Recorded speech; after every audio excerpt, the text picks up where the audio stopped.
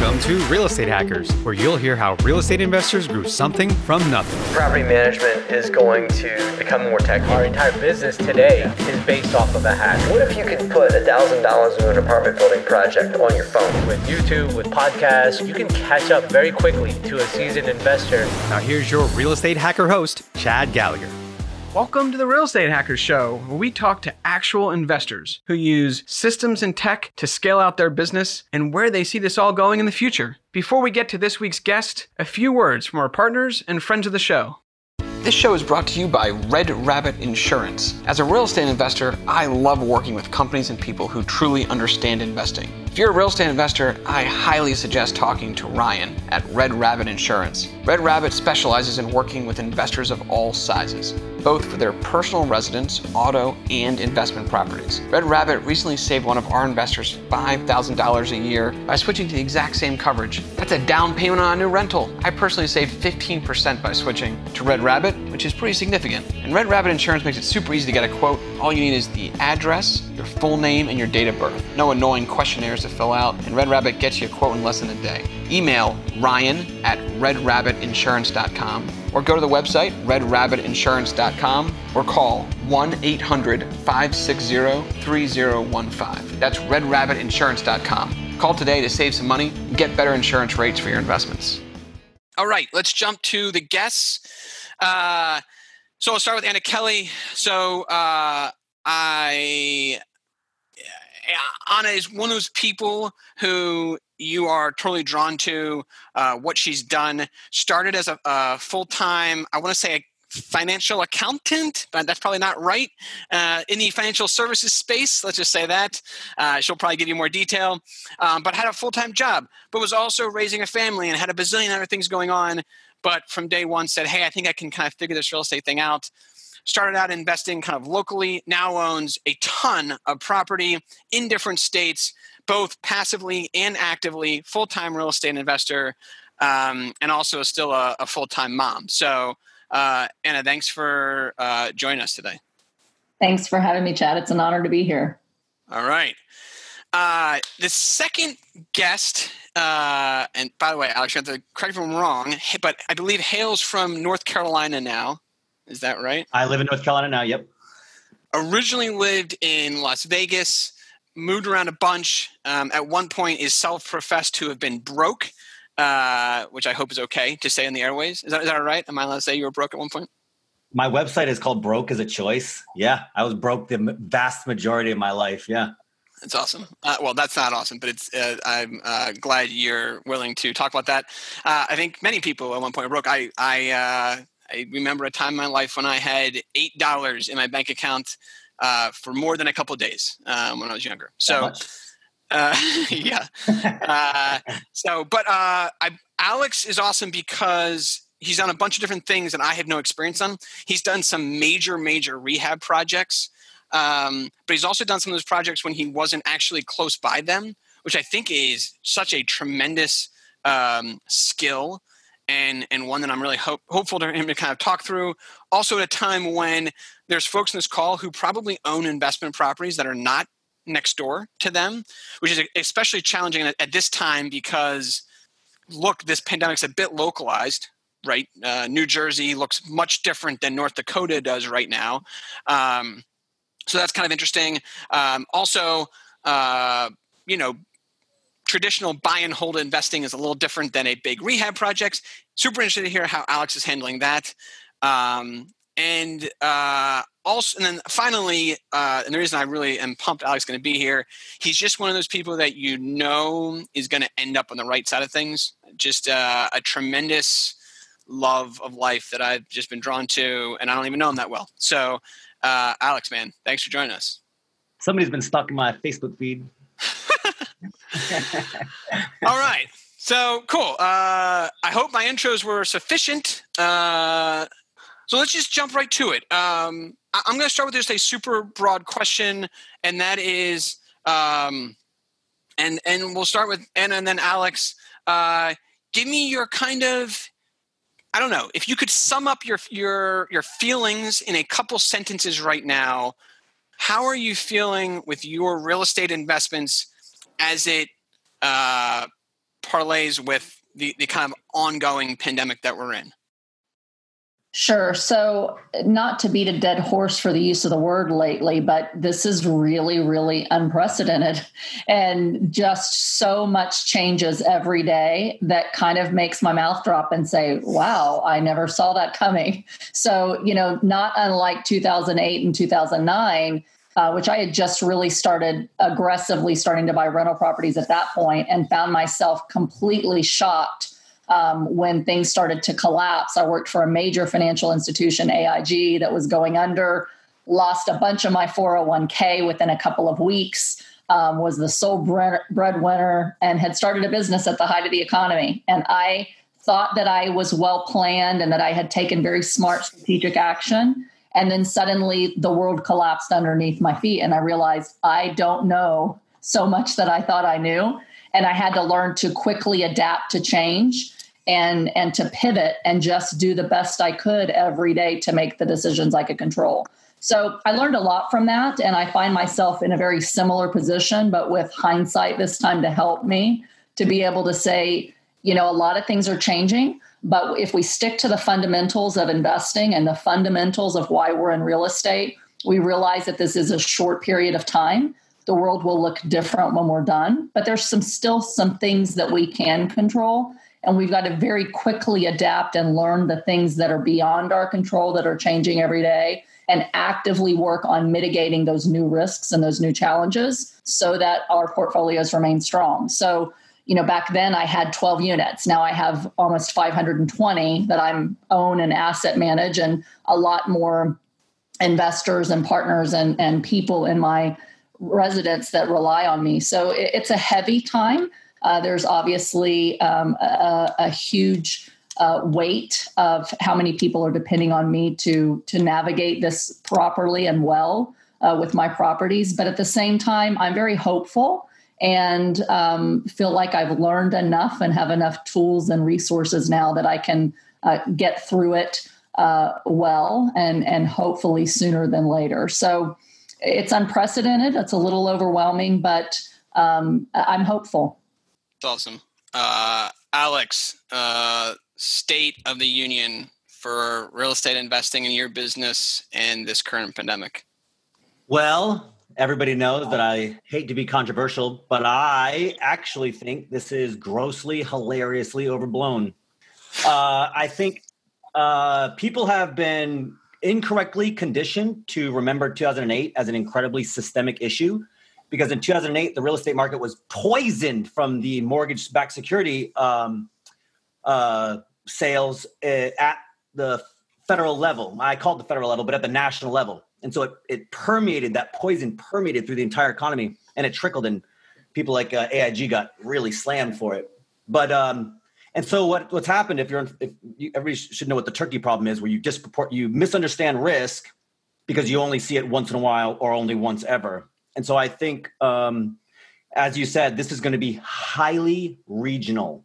So if you live in New York City, then most of what I'm going to say to you is not going to apply. And if you live in California, the same. But if you live in 95% of the country where nothing's going on or very little, and they're being overly precautious, I think this is going to let up and business is going to go back to usual for most people. In fact, most places are business as usual already, other than you can't sit at a restaurant.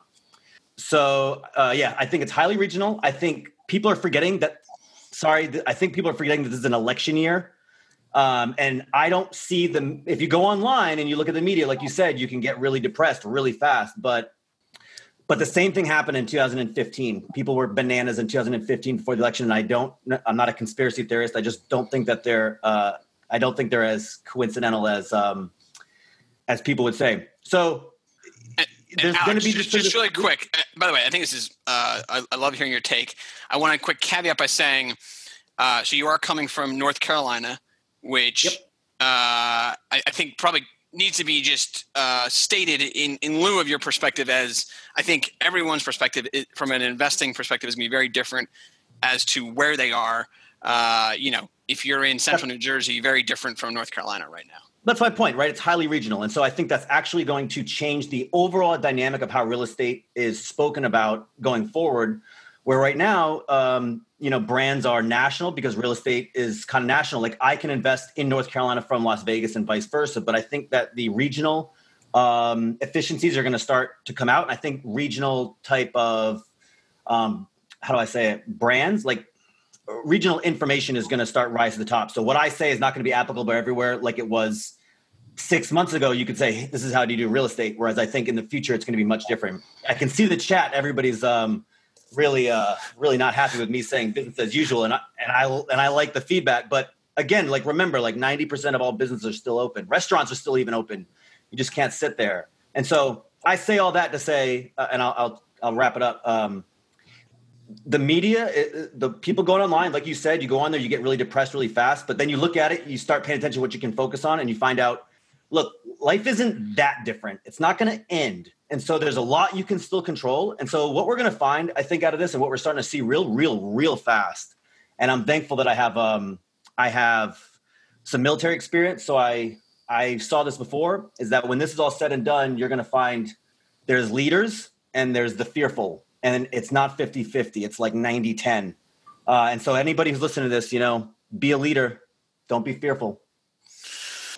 If I could just add a couple things to that, I think in addition to being regionalized, which I agree with Alex a lot in that regard, is real estate is very, very market specific. And whether you're in a rural area or a major metro, whether you've got, a lot of supply and new builds or very little supply and a lot of demand makes a big difference in how things are going to impact you from a financial and real estate perspective. But also the asset niche that you're in within real estate is huge. And so, people that are flipping high-end properties in Las Vegas may get crushed, where people that are flipping first-time home buyer homes in an area where there's not a lot of supply may still continue to do well once things get back to normal. But if you're in a state like, even Pennsylvania, where I am now, we are on an actual stay-at-home order. And so there are tons of small businesses in our area that are absolutely crushed and will not make it through this. And so I think it's very regionalized specific as to how many businesses are still open, how many aren't. And, for myself, who I have apartments in Atlanta, Georgia, in a major metro, two different complexes. One is hit really, really hard because of the demographic and the employers that are there, the types of businesses they're in. That tenant pool, many of them have been laid off. Or in another part of Atlanta, we have tenants that have not been affected at all. They're all working from home.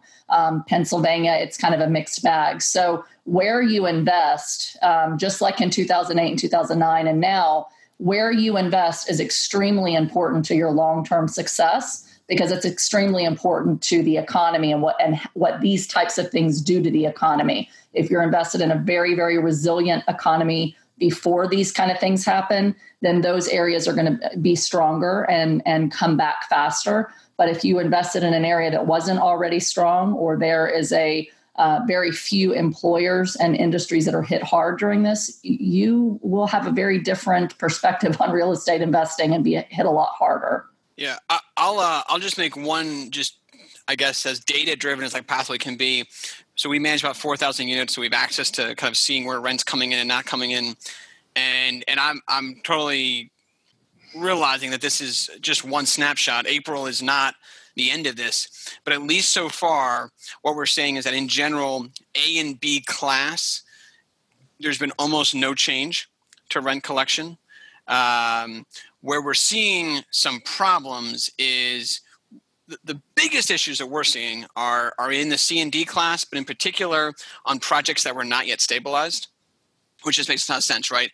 Someone bought something, or for some reason it's not stabilized, and they're basically they're going through eviction processes, or they're still leasing stuff up, and they had a plan, and that plan has been kind of dramatically impacted.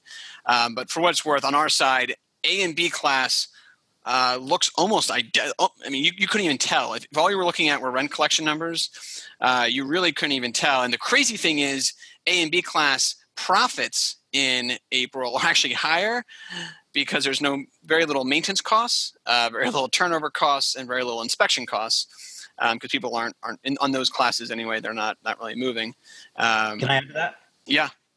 So I think, and again, just I think you're going to see an exacerbation of inequality from this. And you always see an exacerbation of inequality during downturns. We didn't really learn our lesson from 2008. I don't want to go down that rabbit hole so much, but it's going to be more so this time. And so what I believe is going to happen is that trend where, to Anna's point, right, depending on what you invest in and what the area is and what the job market looks like, it's going to be affected differently. So places like Raleigh, where, if you have a high paying job and now it's a desk job, well, now you can work at home. So you're at home, but you're making the same income. Many people, not everybody, many people.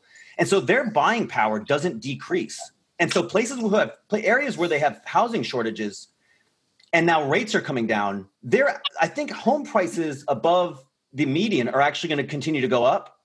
And I think the profit margins for those luxury flips, Anna said Las Vegas, and she's right about Las Vegas. Las Vegas is going to get absolutely demolished. I'm so glad that I sold my house in November there. But I think C and D class properties, which are traditionally felt to be more stable, are actually going to become higher risk going forward. And I think you're going to see that across the board in ways that I really can't predict. But Thomas Piketty wrote it in 2013, Capital in the 21st Century. And the inequality problem is going to be exacerbated by this. Yeah, I agree with that. Just to add one other point to what you just said as well, I think, right now, middle class America are typically your small business owners. And so some of the hardest hit right now are small businesses like restaurants and small doctors' offices and dentists' office and shops. They're the ones that are closing down. And most businesses don't have enough reserves to sustain 2 weeks of their doors being shut. And with all of the issues with getting money actually to these small businesses, I think it's middle America that has a lot of small businesses that may not recover. And as a result, in a lot of the areas in rural America or smaller towns where you have small businesses, the retail and commercial space is really going to be hit hard for those types of offices and small businesses. And you're going to have, a bigger disparity than what you have with those that are wealthier and those that have even less, at least for some time. I got a very specific question for both of you. So the CARE Act came out. We spent a lot of time analyzing it from a lot of different angles. We have tenants who are trying to educate small business owners who rent commercial properties from us that we're trying to educate, and then our own businesses, both our prime management business and our investing business. So my question to both of you guys is, have you guys had success getting anything tangible of note from the CARE Act for your investing businesses, or has that not really had a positive impact on your business? For myself, I spent a lot of time evaluating the CARES Act. I've read every single page and the new proposed legislation. So I spent a lot of time analyzing it. I did apply for the EIDL loans, the small business loans, up to like 3.75%, 2 or 3 days after they came out. And I've not heard a thing on any of them. I applied for all of my companies. So nothing there. We may get an advance or we may not. A lot of the things in the CARES Act are not actually being handled by the SBA according to the new legislation. So, for example, people were supposed to be able to get up to $10,000, however much you ask for, up to $10,000. That's what they were going to give you within 3 days of application. I don't know anybody that's actually received $10,000. I have heard a couple people in the last couple of days that have received $1,000 because the SBA changed the act to say, well, we'll give you $1,000 per employee. That's all we can do. The EIDL loans were supposed to be 25 to 50% of your gross income. What I'm hearing is now they're maxed at $15,000 per business because they've essentially run out of money. So I don't know very many people that have actually gotten an advance. I've just heard really in the last 2 or 3 days about some expediting of people hearing that their application is being processed. And for myself, I haven't seen anything. I did not apply for the PPP because I don't have payroll. My companies have payroll. And because of a lot of nuances in the CARES Act, we had our property management companies apply for the PPP rather than each of our companies themselves. And part of that's because apartment complexes, if you're not on the active management side, are considered passive and might be denied. And also, we often have these Fannie Mae and Freddie Mac loans that prevent us from being able to take any additional debt on the property. So even an SBA loan could trigger us being in default with our lender. So that's why I didn't apply myself for the PPP. But there's some potential that my property management company could get some of that and then pass it through to us in a cost savings for our employee cost. Yeah, that sounds good. One more question with you, Anna, and then I'm going to jump to Alex on the same question. Have you reached out to your lenders at all about any, if they'd be okay with you pushing payments or any of that kind of stuff, or what's your kind of strategy been with lenders?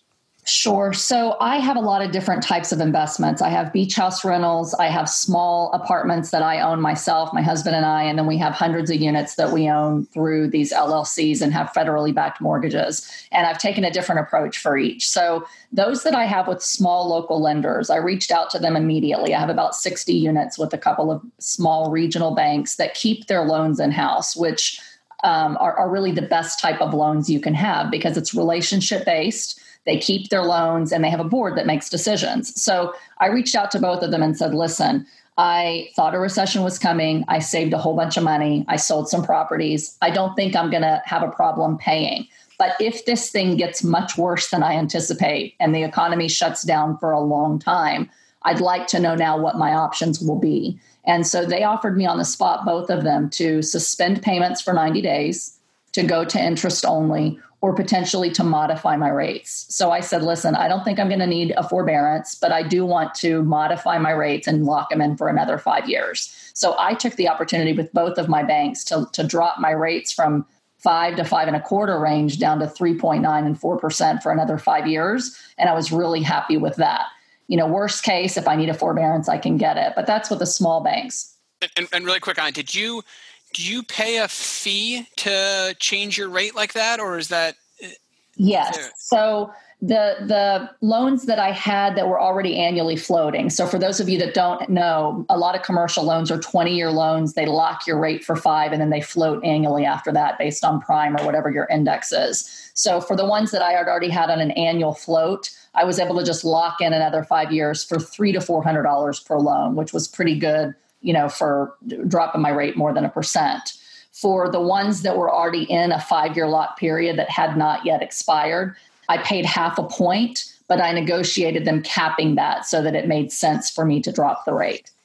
So I paid a little bit up front, but I was happy to know that I could lock in, fairly low rates for the next 5 years and at least take out that piece of instability and in knowing what the next few years are going to look like. Yeah. Makes a ton of sense. The idea of locking in 5 years at 3.5. Is that roughly what you got? 3.99%, which is about as low as I've ever gotten a loan on a commercial loan. That's not primary residence. So that's what I did with the local banks. On the big apartments, it's much more complicated than what the media and anybody else makes it sound like. So to go into forbearance when you have a federally backed mortgage, it's basically the next step before foreclosure. So going into forbearance, the rules basically say, if I go into forbearance, I can ask for a 1 month at a time. I have to show that I'm illiquid and I have no other way to pay my mortgage, which means I don't have reserves. And if I don't have reserves, I've got a much bigger problem than just delaying my payment for a little bit.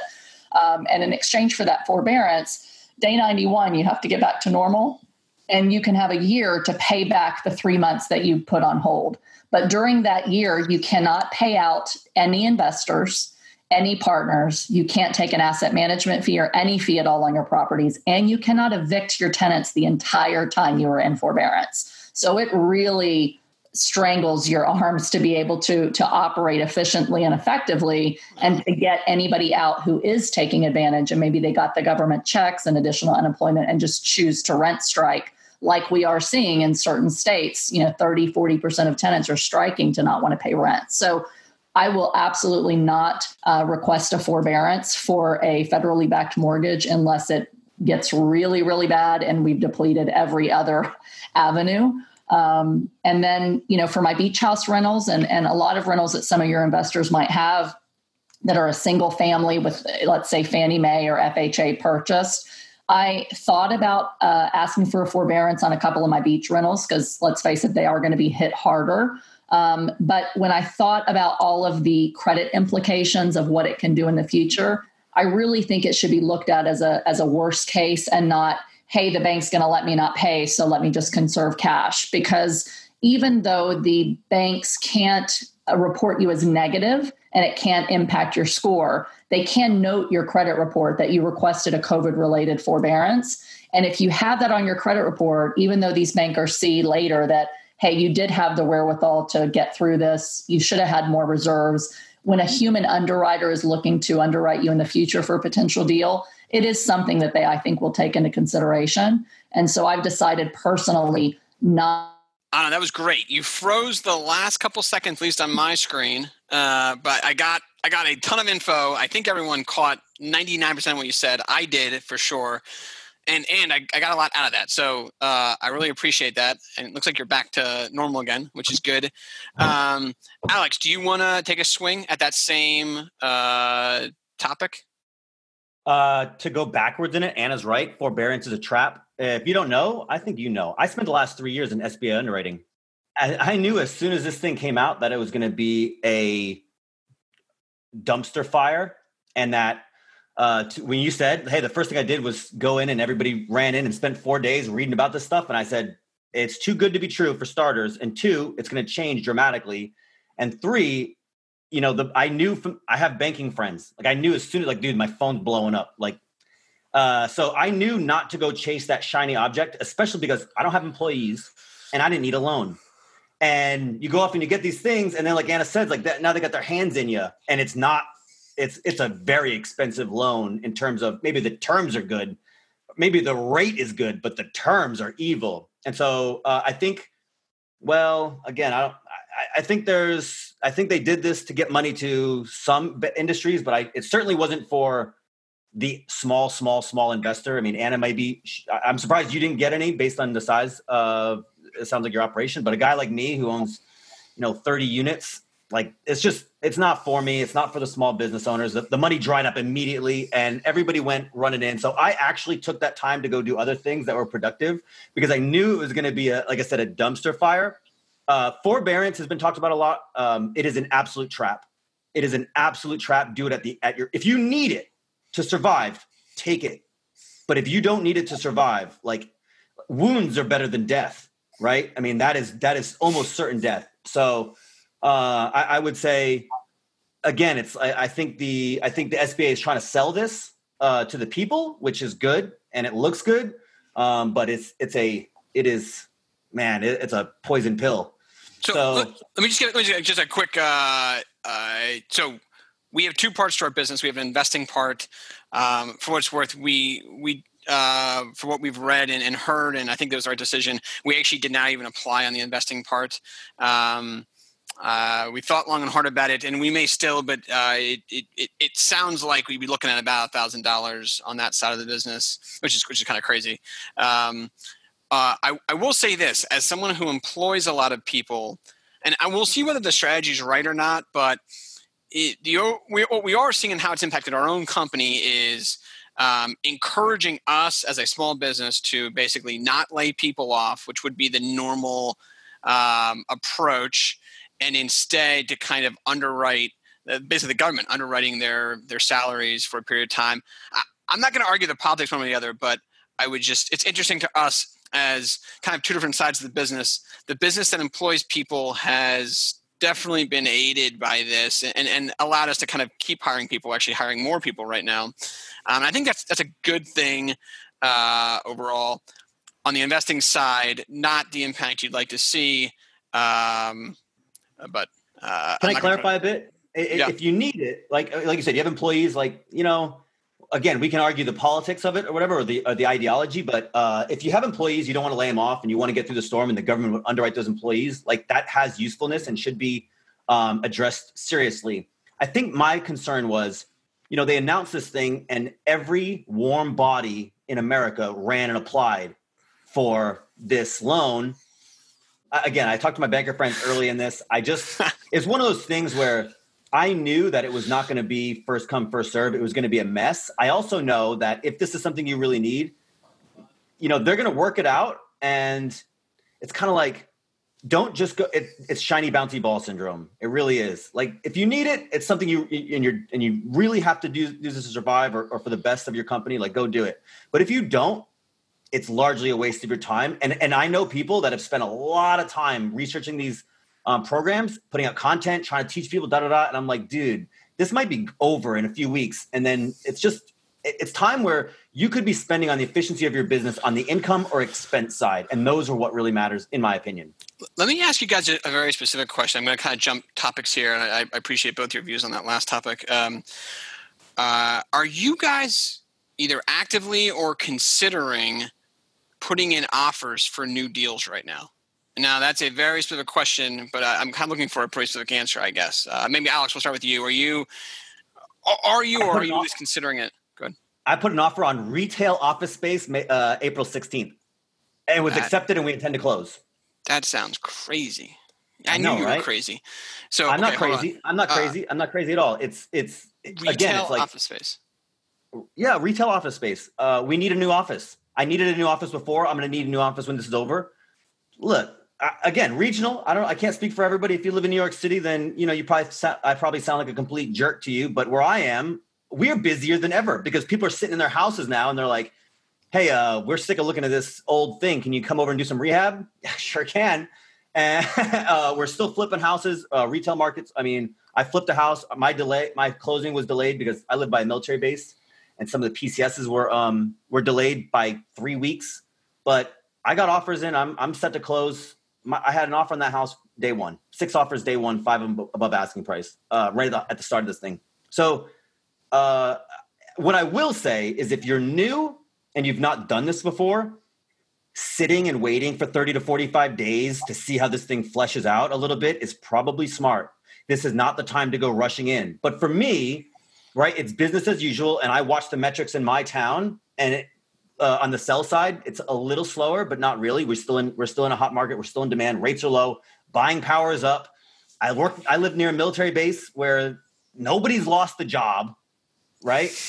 There's obviously some job losses here because the restaurant industries are acting differently, but I don't mean to say it's no disruption, but sure, for me, very, very little. Not been that much disruption. So I can't stop my business when the metrics of the area have not changed just because it seems in the media like, the world is falling. I have to act like there's going to be tomorrow. And I move forward with that, mentality. So that's great. Anna, let's jump to you. Same question. Are you, or would you consider putting in an offer today? So a couple of caveats before I say this. I will say I put a deal under contract that we had been working on before all of this happened. And we made some adjustments and pushed off the settlement for several months for both us and for the seller. But we're still buying a 73-unit apartment complex in central Pennsylvania that we intend to close. One of the reasons that this mediocre deal ended up being a stellar deal is because it's actually our first Section 8 property. And where before we were like, Section 8 really isn't our deal. I really like Class B+, A- areas. We said, there's something to be said for stability of income, and not every deal has to be a slam dunk value add deal. So now suddenly Section 8 looks really, really attractive because while some of our tenants may struggle to pay, those Section 8 checks are still coming in. And in some parts of the country, Section 8, if the tenants actually lose their job, they're actually covering the tenant piece of the rent in addition to their piece. And so that deal we're going to continue to move on. What I'd like to just leave everybody with, again, I can't stress enough, is how regionalized and how niche specific real estate really is. I think that there are deals to be done in every single real estate market. So whether you're in an up market, whether you're in a recession, if you're in this as a long-term buy and hold investor, which is what I am, I primarily believe in long-term hold investing with a few value play, 5 to 7 year apartment complex holds. You just have to be very, very conservative when you buy. You never pay retail. And you only buy in markets that you really, really know, in an asset class that you really, really know well. So with those things said, the other thing that you always have to consider is, what are the risks of this investment long term? So if I'm a long-term buy and hold investor, what are all of the different risks that I have? And what I will say right now is your ability to mitigate all of the unknown risks is extremely hampered, at least where I am. So right now in multifamily, I've got a huge risk that people won't pay if this thing goes longer, that a lot of different jobs go away that impact my tenants in the areas that I'm in. And if that happens, a 10% drop in occupancy will drop a multifamily or any commercial property for that matter by 20 to 30% in value. So my value is specifically tied to the net operating income that I make on those properties. And if I have a big dip in occupancy, even if it's only for 3 months, if I want to sell in the next 3, 6, 9 months, I'm not going to be able to sell for any less than probably a 20 to 30% hit in my value because of how these things are underwritten, appraised, and financed. Now, what that tells me as a buyer is if I find a great deal, I've got to buy it at least 20 to 30% below its value yesterday before this crisis. If I can't get it 20 to 30% below what I thought it was worth before this crisis, I'm personally going to sit on the sidelines. And part of that is, even with quite a bit of liquidity saved up, I've got to first work to preserve all of what I have and to be able to get through hundreds of units, being able to cover my debt service, especially if this thing goes longer, or if my hands are tied longer than 120 days that I can't evict people, or if we have, further rent strikes or legislative changes like the ideas being passed around by Octavio Cortez to have rent forgiveness throughout the country, like completely forgive rents, and landlords are just going to have to take a loan from the government. And if you want the loan, you have to agree not to raise your rents for 5 years. So we've got all of these unknown risks that we've never had before of not being able to know how our tenant's going to be impacted, how much we are actually going to be able to collect, whether we can evict someone, and whether the government is going to tell us that we have to forgive rents. So I have to work on preserving capital. And once I get through this period of preserving capital, then I will think about buying more multifamily investments when the dust settles. So it's going to have to be a really attractive and really cheap deal in my market that I know really well for me to be able to be willing to buy something else right now. Yeah, just really quick. So a couple different things you said. The first that I just want to comment on. I don't actually know the answer, but I'm intrigued on. You mentioned the idea of an appraiser, looking at NOI as a way to evaluate property. I'll be interested to see if the appraiser is willing to take out sort of Q2 data when making their appraisals. You think not?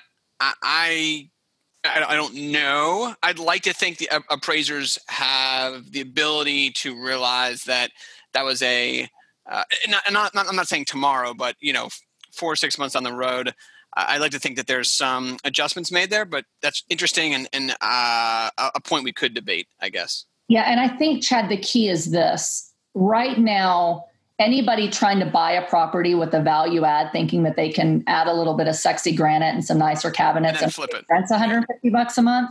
They're not going to be able to get agency financing, and right. No bridge lenders are in the space. So for commercial and apartments, really any agency lender, even if an appraiser would want to ignore it, right now, Fannie and Freddie and the major CMBS lenders, they are still looking at T3. So if you have a bad 3 months, you will not get a loan. So that's really the issue, is the ability to borrow against it more so than the appraisal and what they may or may not be willing to do. I want to jump to lending and flesh out a little more detail, but just really quick, just 2 things that we're doing with our own business, if it's interesting to people. So one is we had oddly enough, a deal for a farmer's market under contract, one that I am unbelievably excited about. It's probably one of the most exciting deals I've ever had under contract. And we definitely consider still moving forward. I'm still super excited about it. Our approach has just been kind of push the ball down the court a little bit. So basically just delay the progress on that and push out closing basically as far as we can, let the dust settle and kind of reevaluate, which I think makes a lot of sense. Is like the deal was still a good deal. To Alex's point, the world, I do agree with Alex at a macro that we do think the world will go back to normal in the future. So if we can push out a deal that we liked before, once things kind of settle and we can stabilize, that's been our approach on that side of things. But here's an interesting thing that we're doing that other folks may find is intriguing, where I'm actually putting an offer in and an attempt to actually close on in the next couple of weeks, hopefully, my primary residence. So where I live today, I'm actually going to be able to move out of that and rent that out, so I don't need to sell it. And so if you potentially live somewhere where you could move and sell, or you're renting today, maybe, I think this is a really interesting time to buy a new primary residence. Just my own personal experience here, every property that we have approached the agent, one way or another, they've basically hinted to us we're the only person looking at the property. So we basically have the market to ourselves. So we have plenty of time to look at properties, number one. And number two, I would say at least half of the properties, in particular the vacant ones, it's been made very clear to us that the seller is willing to work and be flexible, which is very different from how it was even 4 months ago, right? I mean, anyone here on the call who's putting in offers 4 months ago know that, by and large, people were much less willing to negotiate. They wanted full asking price. That is not what we are seeing today. Somebody asked me on a call earlier today, are we seeing the market drop yet? And I said, we haven't, but that's because we're not seeing any transactions. So we don't, we're a couple here and there, but we're not seeing transactions at scale. So you don't really know where that market's going to end. But I'll just say, if the market is what I am seeing on a personal level of buying a primary residence, this market is going to drop 10% because we're seeing everyone be willing to work with us. And it just makes sense because we're the only person, not the only person, but we're a very small group. So I think it's an interesting strategy if you can pull it off, or you could move and rent out your house. And the last thing I'll say, just kind of close the loop there, because you're probably wondering, well, aren't you worried about renting out your house? Our rental filling vacancies on the prime management side it's declined, but nowhere near what you'd think. Maybe only about a 10 to 15% decline in new move-ins right now. So we're still seeing people need to move in, and market rent is not really changing right now. We've seen a decline, no question, in overall move-ins, but I would say it's in the 15% range, so nothing near what you'd think, number one. And number two, no change in rents. I see the question come up from Emory. Basically, no change in market rents, which we find to be fascinating. And even a few complexes, nicer complexes, are actually seeing an increase in demand, where they are seeing people maybe want to actually move into a nicer place because they're worried they might be there for a while. So just some interesting kind of feedbacks we're seeing in our own business. Yeah, okay. Chad, one thing to note on that too, because I've got things in Atlanta and then here in Central PA, is Central PA seems to be very, very resilient. And I think one of the reasons is because we have more demand than we do supply, unlike a lot of other big markets. But I know some big markets in Texas, Amarillo, parts of Atlanta, rates are decreasing significantly because they're not able to get enough people to come in and look at units. So they're just offering crazy concessions to try to get people in. So again, it's to hamper that. It's very, very regionalized. But I think to your point, there's always creative things that you can do. So even though I said, hey, unless I can get something 20 to 30% below market, if it's in my backyard and I believe that my area is not going to be hit very hard, I'm going to be looking for ways to creatively structure some of these deals. And maybe people that have had a house on the market a while, or a 4-unit or a 10-unit, go out and say, hey, I'll take this off of your hands if you're worried about what's happening, and let's figure out a creative way to get it done, maybe without the banks. Yeah. I totally agree. And I definitely agree. My comments on the market rent and on the filling of vacancies, that's like a mid-Atlantic comment. By the way, we have people here from all over the place. I see Oregon. I saw Austria in the house. What up? So that's really cool. And I will do my best when giving comments to give the regional component to it. because obviously every city and country has been impacted differently. I want to switch to just another kind of question I have for you guys. So I consider you guys both very active, kind of investors and very proactive people. What is something that an investor could do over the next, let's just say, the next couple days, next week, to improve their own business at a time when there's some things they can't do? What is something that you think, or maybe you've done over the last week, that you think any investor could be doing to kind of improve their own portfolio? Alex, maybe I'll start with you, since you think the world hasn't changed at all. I mean, since you think the world hasn't changed that much. I think I live by a principle of optionality. I like to invest in things that are high upside, low downside. And so three things that I do almost all the time, and I've tripled down on all of them now, and I think that it's going to pay off excessively, is education. It costs you very little to educate, and the return on investment is incredible. And now, while you're home, you can read more books than ever, especially about macroeconomics, which people desperately underinformed on. The second thing that you can do is you can invest in people like this, which has been, I think people are finding out real quick.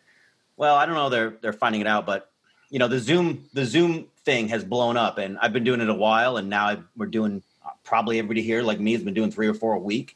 And I think there's a high value in that, and certainly just reaching out to people that you haven't spoken to in a while, your Rolodex. And these are low impact investments now, but high returns in the long run. And then the third one that I invest in, that I've been doing a lot of, and actually I have some really good things coming up, is on content, because I think intellectual property is going to be worth more than real estate will ever be worth, especially going forward in the very far future. And so like right now, the time to be writing blogs, doing podcasts, putting out YouTube, and building your brand as an intellectual property has never been higher. And it costs you nothing, and you're at home or whatever. People are at home. I'm not at home. Well, people are at home consuming content. And so those three things are low impact with incredibly high returns on investment. And so just because you're not buying real estate doesn't mean that you can't be, I'm still spending my same 24 hours a day investing. Whether I can't go and look at as many houses or I can't buy as many houses, I have not slowed down, not a lick. Really quick, before we jump to you, first off, I love your comment on optionality. It's the first time I've heard someone articulate quite the way you did, but I guess I actually adhere to a very similar philosophy. And I think anytime you can take bets on things that have high upside and low downside, that's super smart. You mentioned an econ, kind of different education books or podcasts. Do you have I agree with you. I think econ more than ever right now is super important. Do you have a book that you really like, or a podcast that other people may find interesting? I read more books than almost everybody. And I say that humbly. I'm pretty almost sure I read more books than everybody. And most of them are on history and macroeconomics. And I think if you want to know real estate, you don't need to know that real estate's simple. The macroeconomics matter greatly more. And we showed that in 2008, and then we're going to see that far more so today. Even though I'm saying this regionally, it's still better to understand even the macroeconomics of your area or how the country as a whole is going to go. A few that I like, I mentioned Thomas Piketty's Capital in the 21st Century. I am a super mega fan of Nassim Taleb. He wrote 5 books called Inserto. Anti-Fragile is a big one, and he's a big fan of optionality himself. On the spot, I'm drawing a blank on some others, but that's all right. Ray Dalio wrote he wrote 2 books. One everybody likes, which is okay. It's called Principles. Don't read it. There's another one he wrote. Principles is a good book. There you go. Come on. There you go. No, I'm a huge Ray Dalio fan. I'm going to get a 30-second Ray Dalio second here. So I dated a girl for 5 years who was working for Bridgewater back when Bridgewater was like 50 people. And no one knew who Bridgewater was because he wasn't doing any press back then. And I got to go to their holiday parties, and I became obsessed with their culture. So you had me. I love Ray Dalio. I love Ray Dalio. I'm not dismissing him, but I was trying to make a joke, but you ruined it with your. Sorry, I got excited.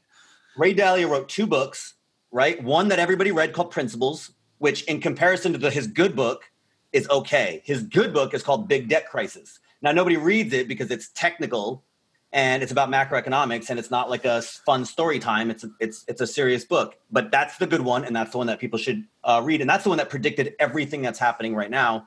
And he is a smart guy. I don't want to take anything away from Ray Dalio, really smart guy. But those kind of books, and Certo, Big Debt Crisis, Thomas Piketty's Capital in the 21st Century, these are three that'll get you pretty far. And actually, I have a book list on my website that's a mile long, and there's a lot of macroeconomics in there.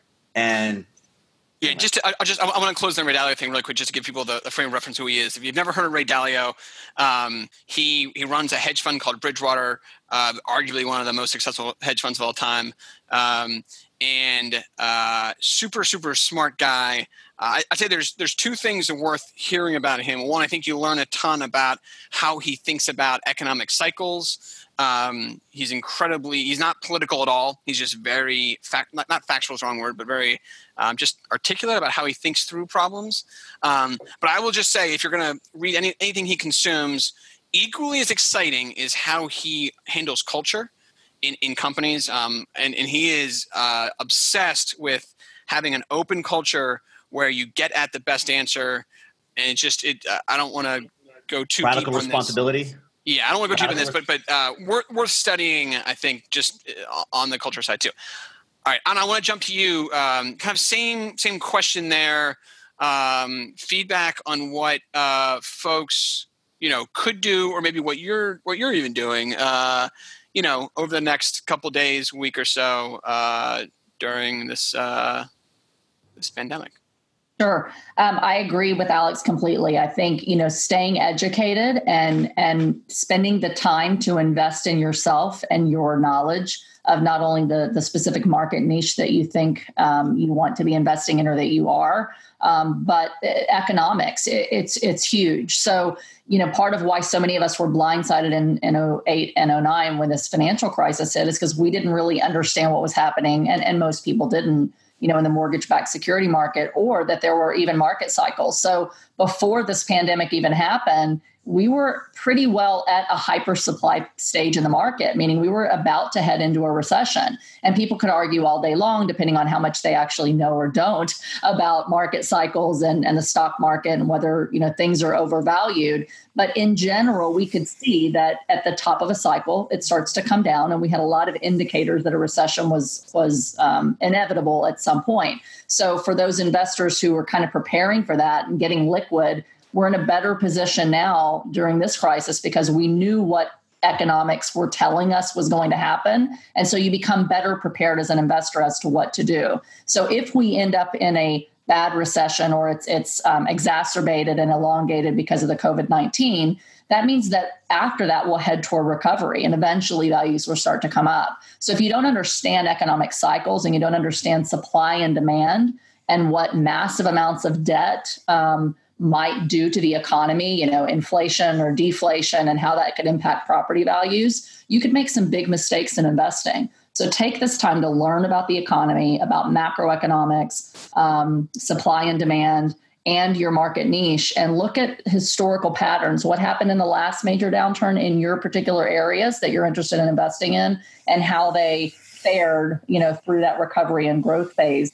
Because these things tend to go in cycles. And so once, all the craziness dies down, we still have the same basic market fundamentals that'll drive what we do. So educate yourself. The only things I would really add to that is to really focus on getting liquid and finding all of the sources of cash that you can so that you can prepare not just to weather this downturn and, the storm, depending on where you are, and preserve capital, but that you are able to capitalize when these opportunities come. And every niche is going to be a different time period when it's a buying spree.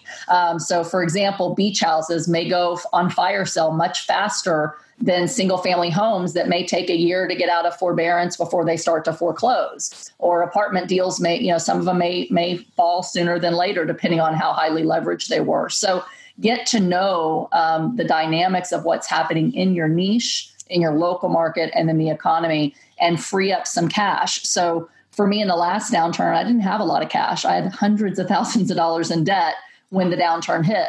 and banking and lending froze up. So I didn't know how to buy properties creatively. So either find cash, find partners with cash, or learn and study how to do creative deals and how to make a deal out of a deal that maybe other people don't see. And those things are gonna get you the furthest when the buying time does come.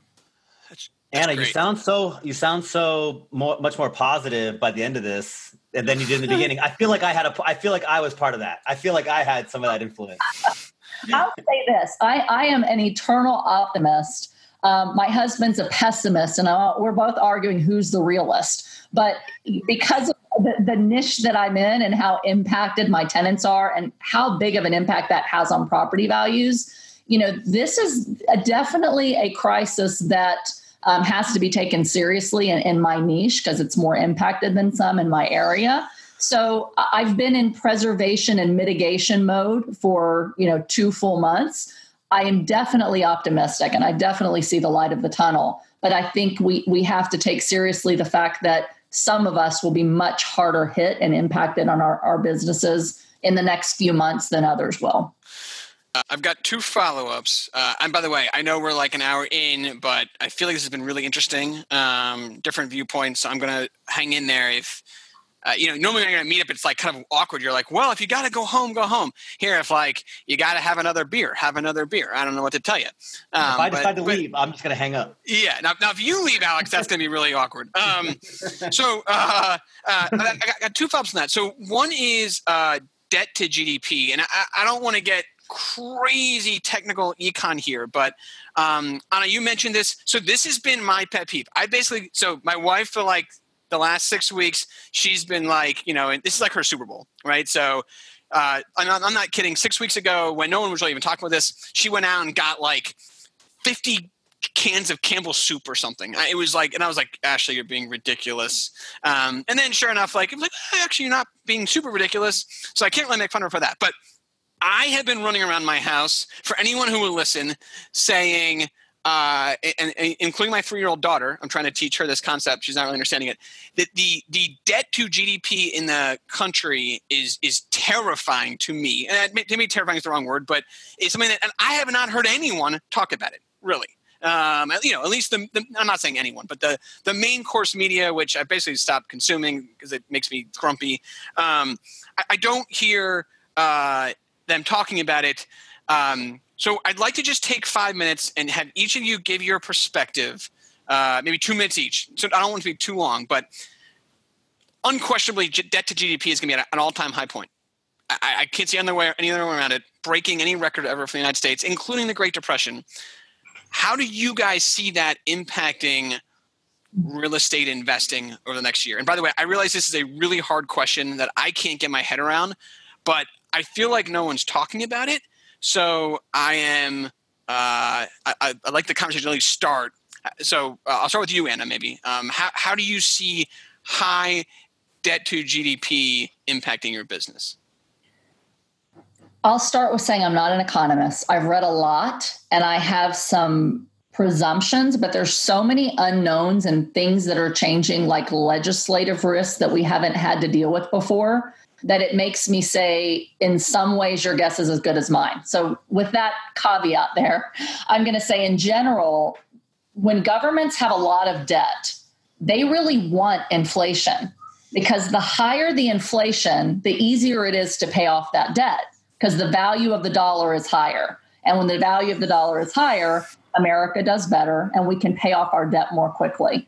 So the government basically, through monetary policy, through the Fed, the reason that they pump money into the system during quantitative easing, like after 2009 and today, the reason they cut the lending Fed rate to 0 is because they want to promote spending so that they can keep inflation higher than not and keep us from going into a deflationary spiral, which is very, very, very difficult to get out of.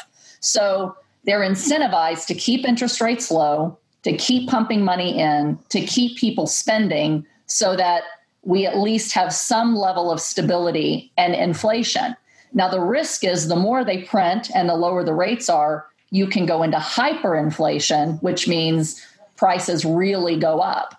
And so for real estate values, if there's inflation, rents are higher and property values are higher. So from a real estate investor perspective, inflation may be bad, but expenses may go up, but so will theoretically the income. The real kind of red herring out there that we don't know is what kind of legislative risks do we have that might prevent us from being able to increase rents to keep up with the increase in expenses. So in an era of like rent controls, like in New York City or in California, if we have inflation or hyperinflation and expenses keep going up and taxes keep going up, but then they basically quelch our ability to raise rents, we could have a real problem if we're in an inflationary period, even though technically inflation is better for the economy than deflation. The thing that I think is also kind of maybe going to keep us from hyperinflation is the fact that lending is tightening so much. And there's so many reasons for that behind the scenes. But when people don't have to pay rent and people don't have to pay mortgages, the lenders are on the hook for a lot of risk. A lot of lenders and servicers could go down. Mortgage-backed security buyers don't want to buy those mortgage-backed securities because now they have a greater risk of default. And so they're going to demand higher mortgage rates and a higher risk premium in order to do loans. So when that happens and mortgage interest rates go up, fewer people qualify for those loans, which therefore gives you fewer buyers that are actually out there spending, whether it's buying houses, buying cars, whatever. When interest rates go up and credit tightens, the ability of buying diminishes, and therefore you have less demand for everything that's supplied, including housing. So when you have a big decrease in the demand and an increase in the supply, eventually that leads to deflation and to lowered prices. And so it's very hard for me to see forward how bad this could be. But I will say that the government has always found a way to balance severe hyperinflation with depression, other than, during the Great Depression. And so I think they'll try to legislate their way into keeping a balance and keeping us from going into major hyperinflation or to major deflation. I just don't see exactly how that's going to happen or how long it might take, to get there. Alex, just your 2 cents, high debt to GDP, thoughts on how that impacts your business or how you're thinking about that, or maybe how it changes your investing over the next few months? It's an incredibly hard question to answer in 5 minutes. Anna did a pretty good job. And I wanted to jump. I could do this for 6 hours. But her first caveat is correct. Assessing a narrative and inputting and saying a narrative may sound good, but it's much easier to do a narrative that sounds good than it is to actually predict the future in a specific way. So, but I'm okay with being wrong. So here's what I think is going to happen. I think Anna's right. You're going to see inflation is going to go up. If we get to hyperinflation, I personally think that hyperinflation is the worst possible thing that could happen to this country because it creates other issues, socio-political issues that, again, there's a little bit of history here shows you that this could be catastrophic. Now, I don't think we'll get there. And she's also right that we've been able to prevent a lot of these issues in the past here. So I'm hoping that doesn't happen, although I can't believe it's gotten so far. I can't believe we printed as much money as we have. So I've been wrong before. So all that said, if there is inflation in the dollar value, then actually in the short run, theoretically, fixed rate debt becomes more valuable because you'll have more cash and your debt will be at the same rate. So in some ways, on a micro level, people who own debt, I'm not saying over leveraged, but people who own fixed rate debt on real estate might have a small advantage in that area. I also think that we're going to see a decompression in interest rates against buying quality.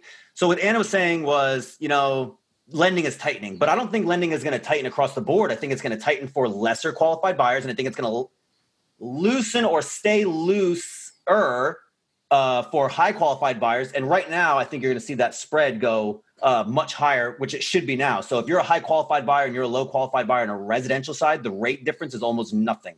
Even on big commercial, it's not as much as it should be. I think you're going to see that stretch really far, which only exacerbates the inequality problem that I spoke about earlier. So if you're buying A-class properties, I think you're going to do better than ever. And if you're buying D-class properties, I think you're going to struggle more than ever. And the middle, well, it's hard. The middle's the hardest to say, what's going to happen. And on a macro level, if we can do that's going to happen if we can manage the socio-political fallout of that, because people have to live, right? Like, bread prices are going to go up and people are going to have less buying power, and then you're going to see rich people, wealthy people do better.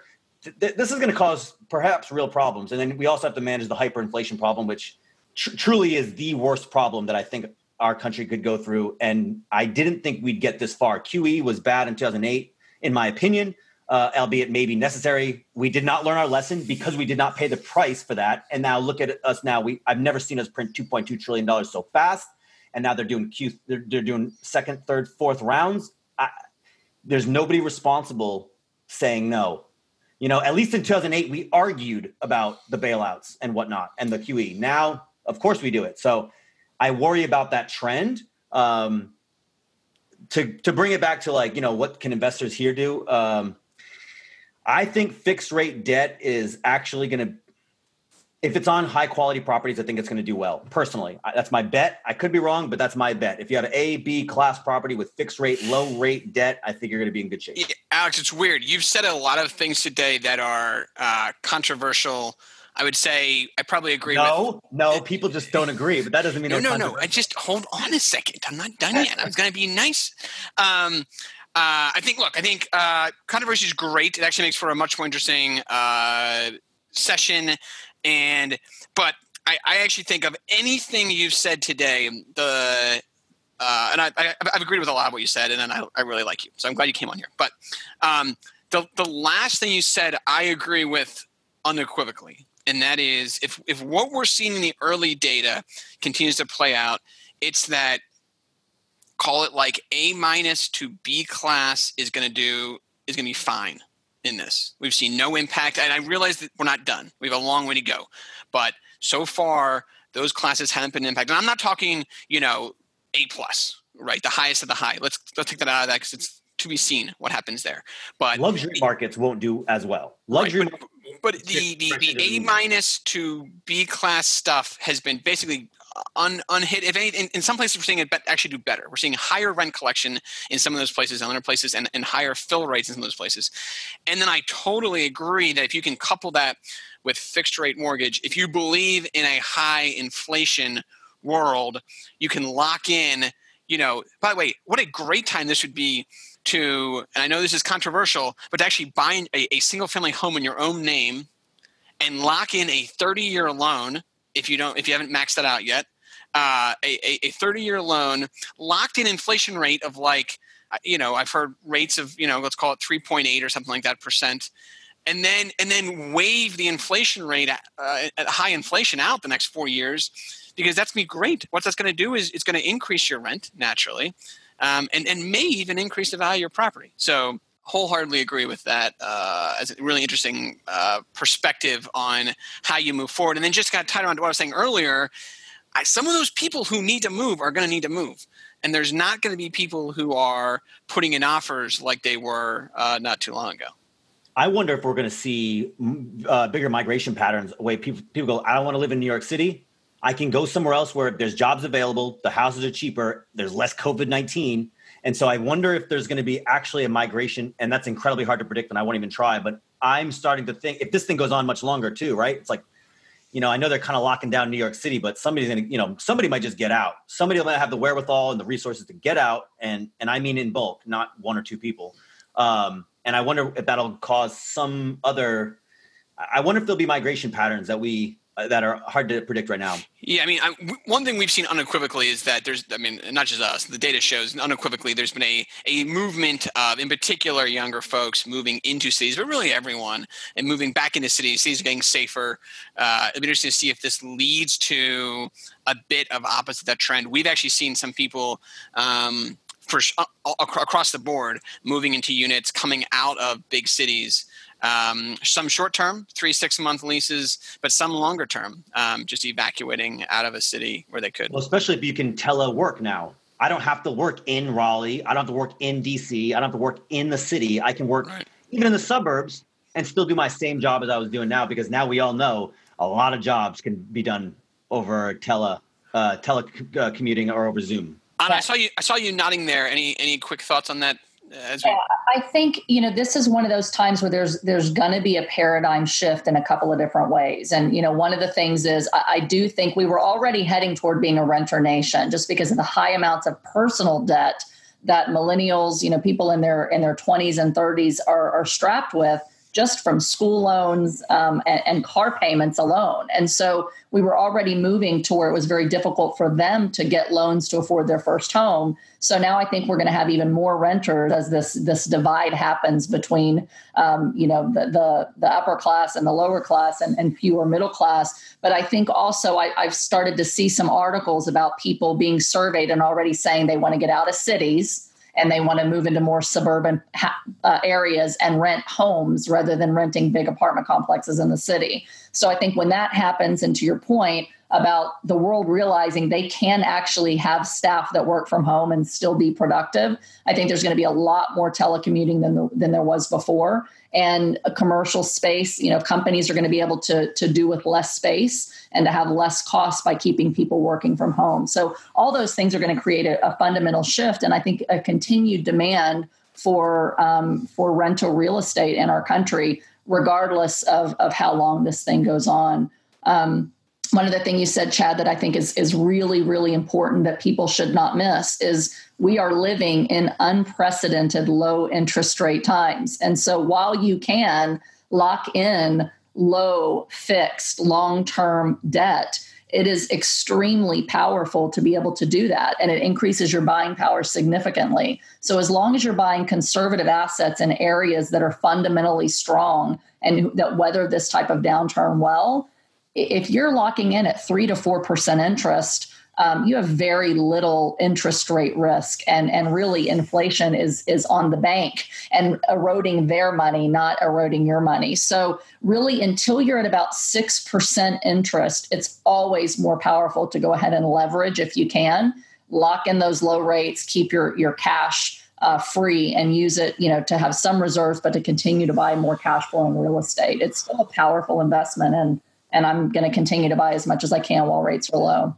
It's awesome. I want to ask you guys both just a really specific question, and I don't even know if you'll know the answer. I'm guessing Alex will have a better answer to this one. It came up in the comments, somebody asking, basically, how do I close on a deal now? If I've got a property I want to close on, I guess there's probably two parts to that question. Are title companies closing? I know some of our real estate agents are closing deals. If they're listening, they may want to jump in the comments. But, if someone's got a deal they want to close, and maybe you guys don't know this answer, but what would someone do? I mean, and then part two of that is, are banks? I know the hierarchy thing is banks aren't lending, but my gut says that small credit unions and small community banks are still lending.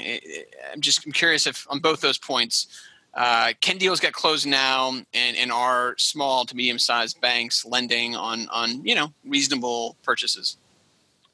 So can you close on a deal? There's going to be some state limitations because like some states you can't remote close. Some states you have to be at an attorney's office. Some states you can't close by notary. So those things will impede you. Some places are closing appraisers.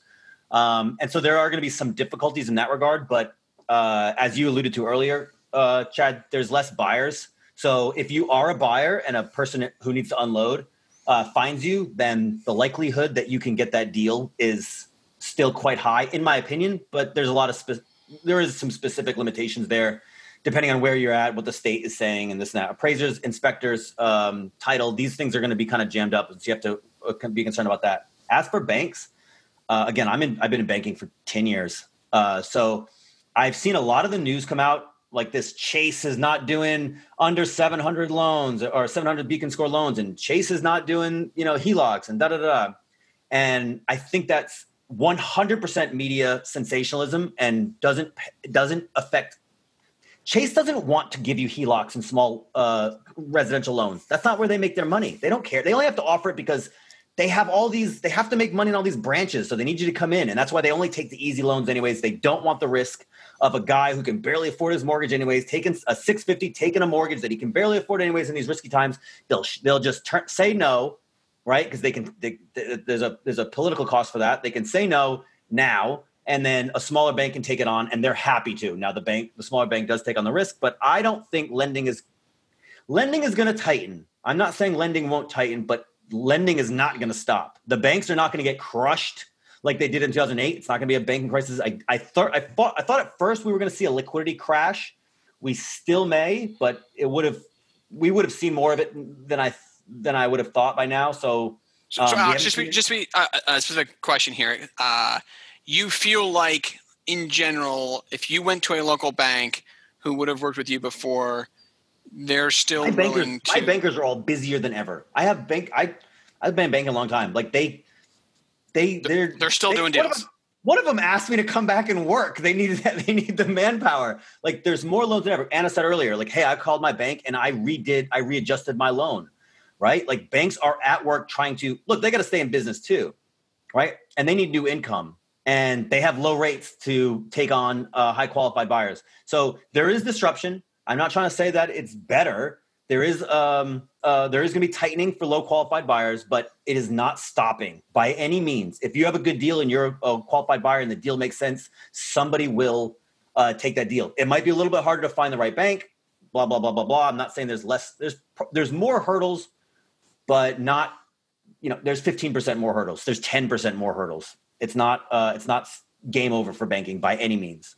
That's awesome. Just some quick thoughts on, I know right now you're working on bigger deals. Have you tried doing any smaller transactions, or are you kind of? It sounds like you're more doing a wait and see here. I don't know a lot of stuff you're working on is bigger transactions, but it sounds like your bankers are still talking to you and working on renegotiating. Yeah, I think closing deals is a challenge in PA right now because Tom Wolf, basically in our state, said unless you had a property under contract by, I think it was March 17th or March 13th, you can't close the deal. So he's basically forbidden our title companies from closing deals. So I think it's quite frankly ridiculous, but we also are not allowed. We're the only state, I believe, in the country that realtors are not allowed to show a property right now. So in Pennsylvania, it's very, very difficult to get a deal done just because of the legislative, strong arm at this moment. So it doesn't mean you don't get a deal under contract. You just have to have extensions in there and realistically talk to the seller and say, listen, we may not be able to close. I may not be able to get the appraisal done as quickly. And my lender may not be able to close as quickly. So I think it's important that you still look for deals. And if you can find a great deal, just build in some of those, extra extensions and provisions for when we can open up and close. In terms of small lenders, I'm actually a seller on a deal that somebody was buying a 4-unit apartment building from me with a nationally known kind of private bridge lender who offers, good residential mortgages. And they froze the deal and then they cleared it to close and then they froze it again. And they said, we're out of the market.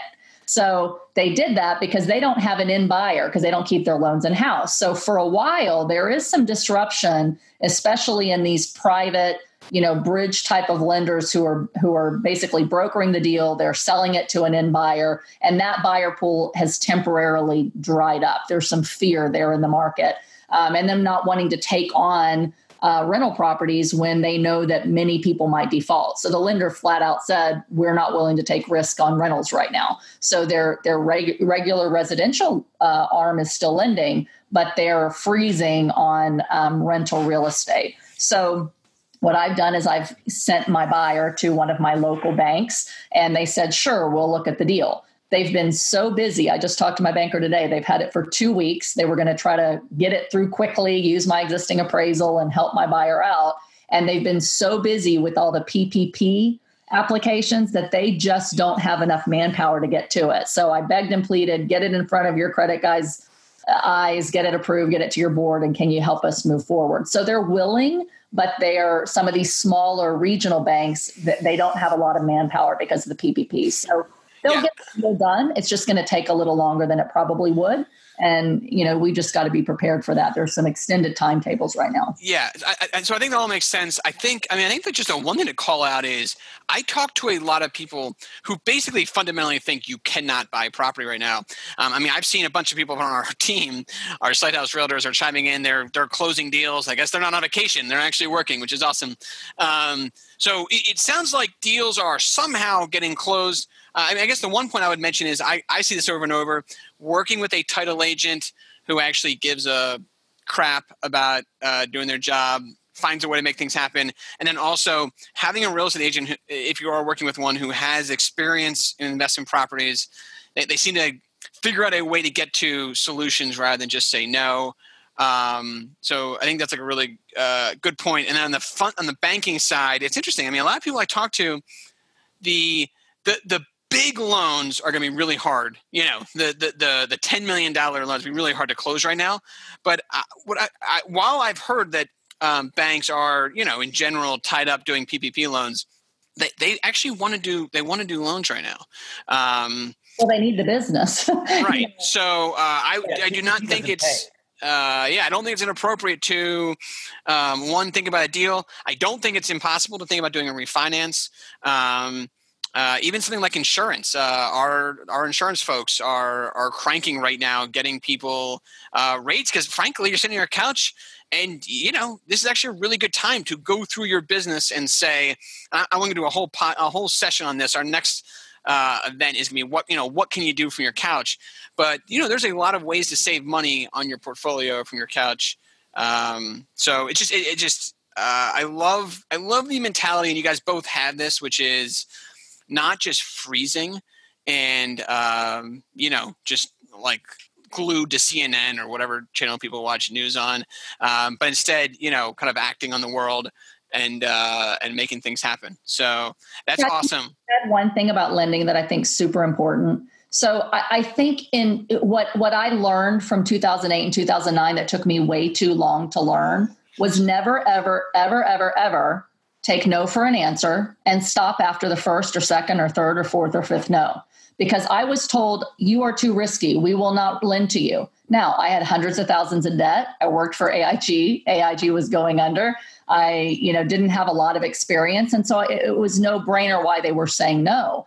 But until I hammered and found a bank that would do a deal, I would have thought I couldn't do deals. And so today, I never take no for an answer. Very few lenders were giving second mortgages on rental property. They always want to be in first position after 2008 and 2009. I literally went through over 10 lenders telling me no, they would not do equity lines or a second without being in first position. And then I found a lender to say yes. And I refied a whole bunch of property, locked in low rates, freed up a bunch of cash. And so lending is going to tighten up for a while. Bankers are scared. They're scared of rental property and they're scared of retail right now and some big commercial stuff because they know the likelihood is for a while there's going to be some instability and you might not be able to pay.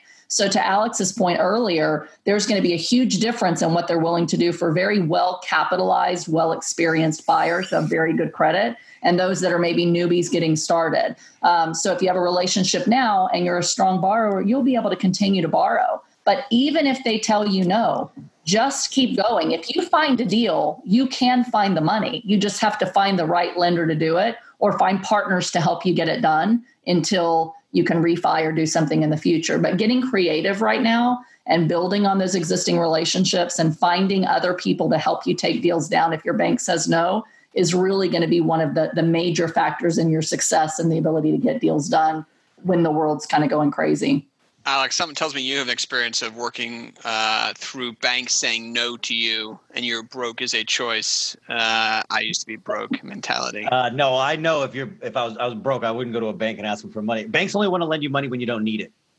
That's the rule of banking. But to Anna's point, it's actually a few things I wanted to say. Part of underwriting 101 is the 5 C's of credit, and the first C is character. And so most businesses fail when the business owner gives up, essentially, right? They really don't care anymore and it kind of falls apart. And so if you show up at a bank every 3 weeks and you're like, look, I can do this, I can do this, I can do this, I can do this. It's like, dude, you showed the hardest part, that you have tenacity. That's it. And capitalization. You want to make sure you're not, going in undercapitalized. Those are the 2 big things. So she's right. Like going there and beating them down about it shows that you're a good risk because you're committed. The second thing I wanted to say was I've had a lot of phone calls recently about people calling, asking me for private lending. They want to give me money because they see a high set of volatility in their 401ks right now. And so, you may, again, it's harder for beginners to go out there and just say, hey, look, give me your private money, because that's a risk too. The stock market ain't that risky. But there are people lending. I've gotten such good terms on hard money from people that normally, are a little bit apprehensive. They're like, dude, I want to have my money in something, not the stock market. And so I've gotten Sidra money being thrown at me right now.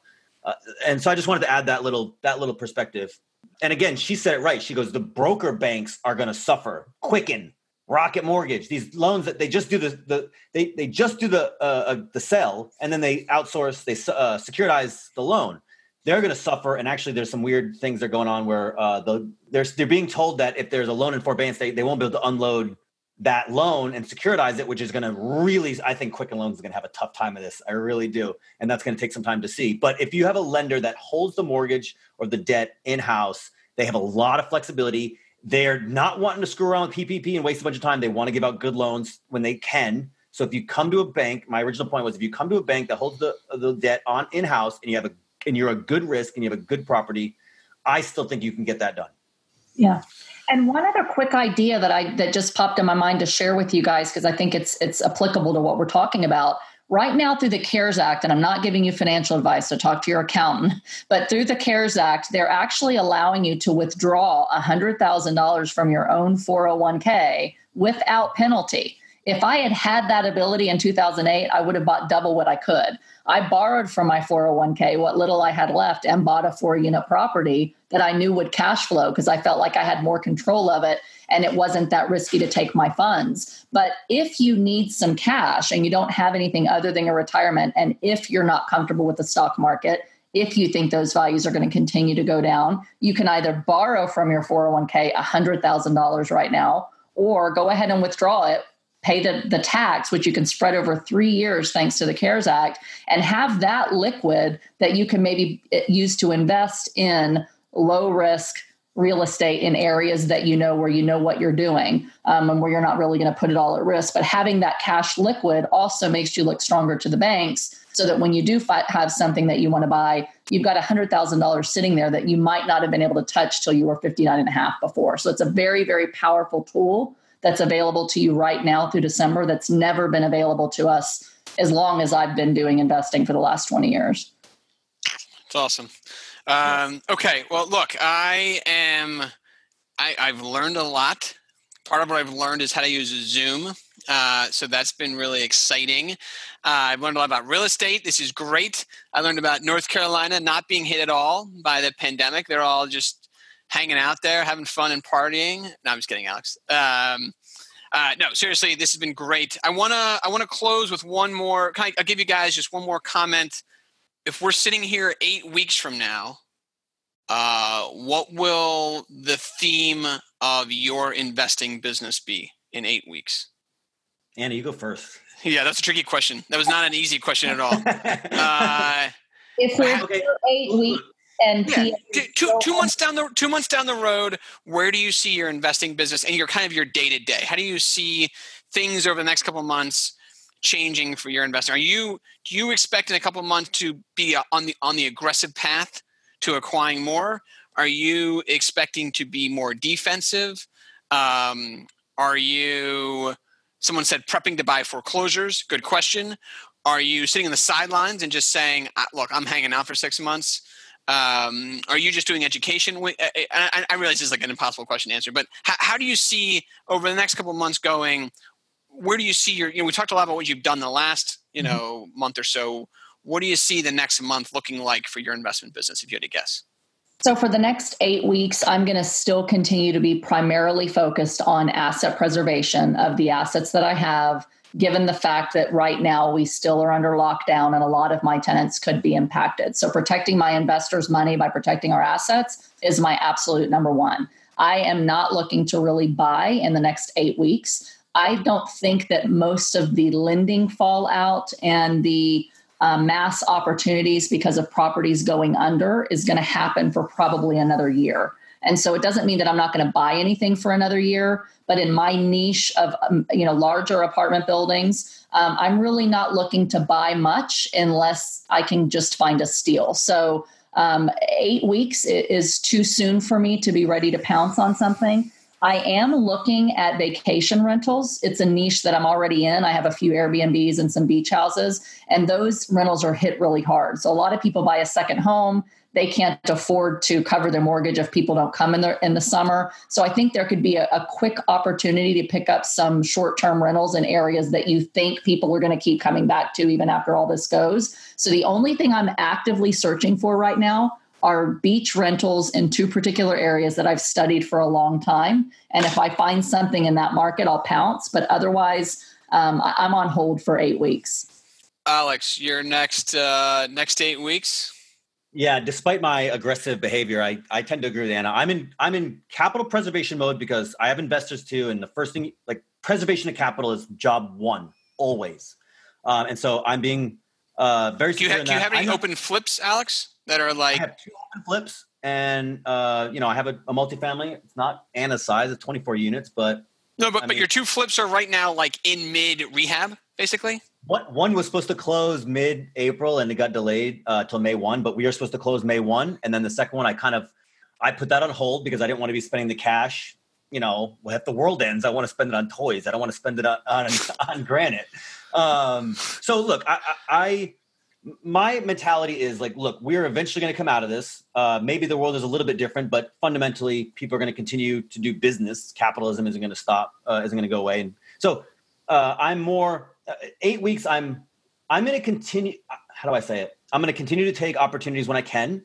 I'm going to preserve my capital. I'm going to do everything I can to invest in optionality. Like I said, I have some media projects coming up that are unprecedented for me and new opportunities. But I'm not really looking to expand my business because here's the other thing. We didn't really talk about it. I call it the lake of liquidity. Stock market drops 30% in a week, 2 weeks, whatever. Like that's the most liquid human behavior. It's not going to hit real estate, the most illiquid asset class, for like 18 months. And so the opportunities are not going to be in 8 weeks. The opportunities are going to take a while to unfold. If you remember, the stock market crashed in the day in 2007, but the real estate really didn't start to pick back up till 2012. So we have a long lead time for liquidity here. So over 8 weeks, I think, I don't think you're going to see it that much in real estate. Maybe you'll see transactions change and and people were buying. Once this flip sells on May 1, I'm going to go buy another one.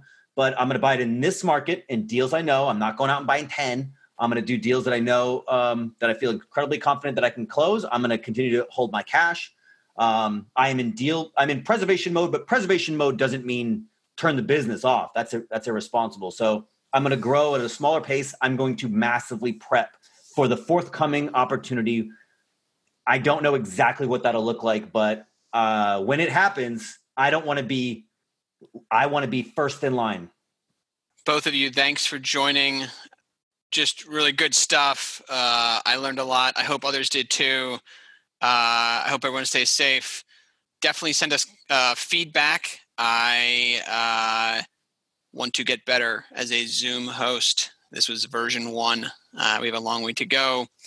Thanks for the thoughtful comments in the thread. Austria, thanks for hanging with us. Oregon, kind of all over the world. That was great. And we'll try to do this again shortly. So yeah, thanks a lot for joining, and we'll talk to you guys all soon. Thanks for joining us today. I have one more request. If you like this show, could you just please give us a review on Apple Podcasts? I'd really, really appreciate it so more investors can hear about us.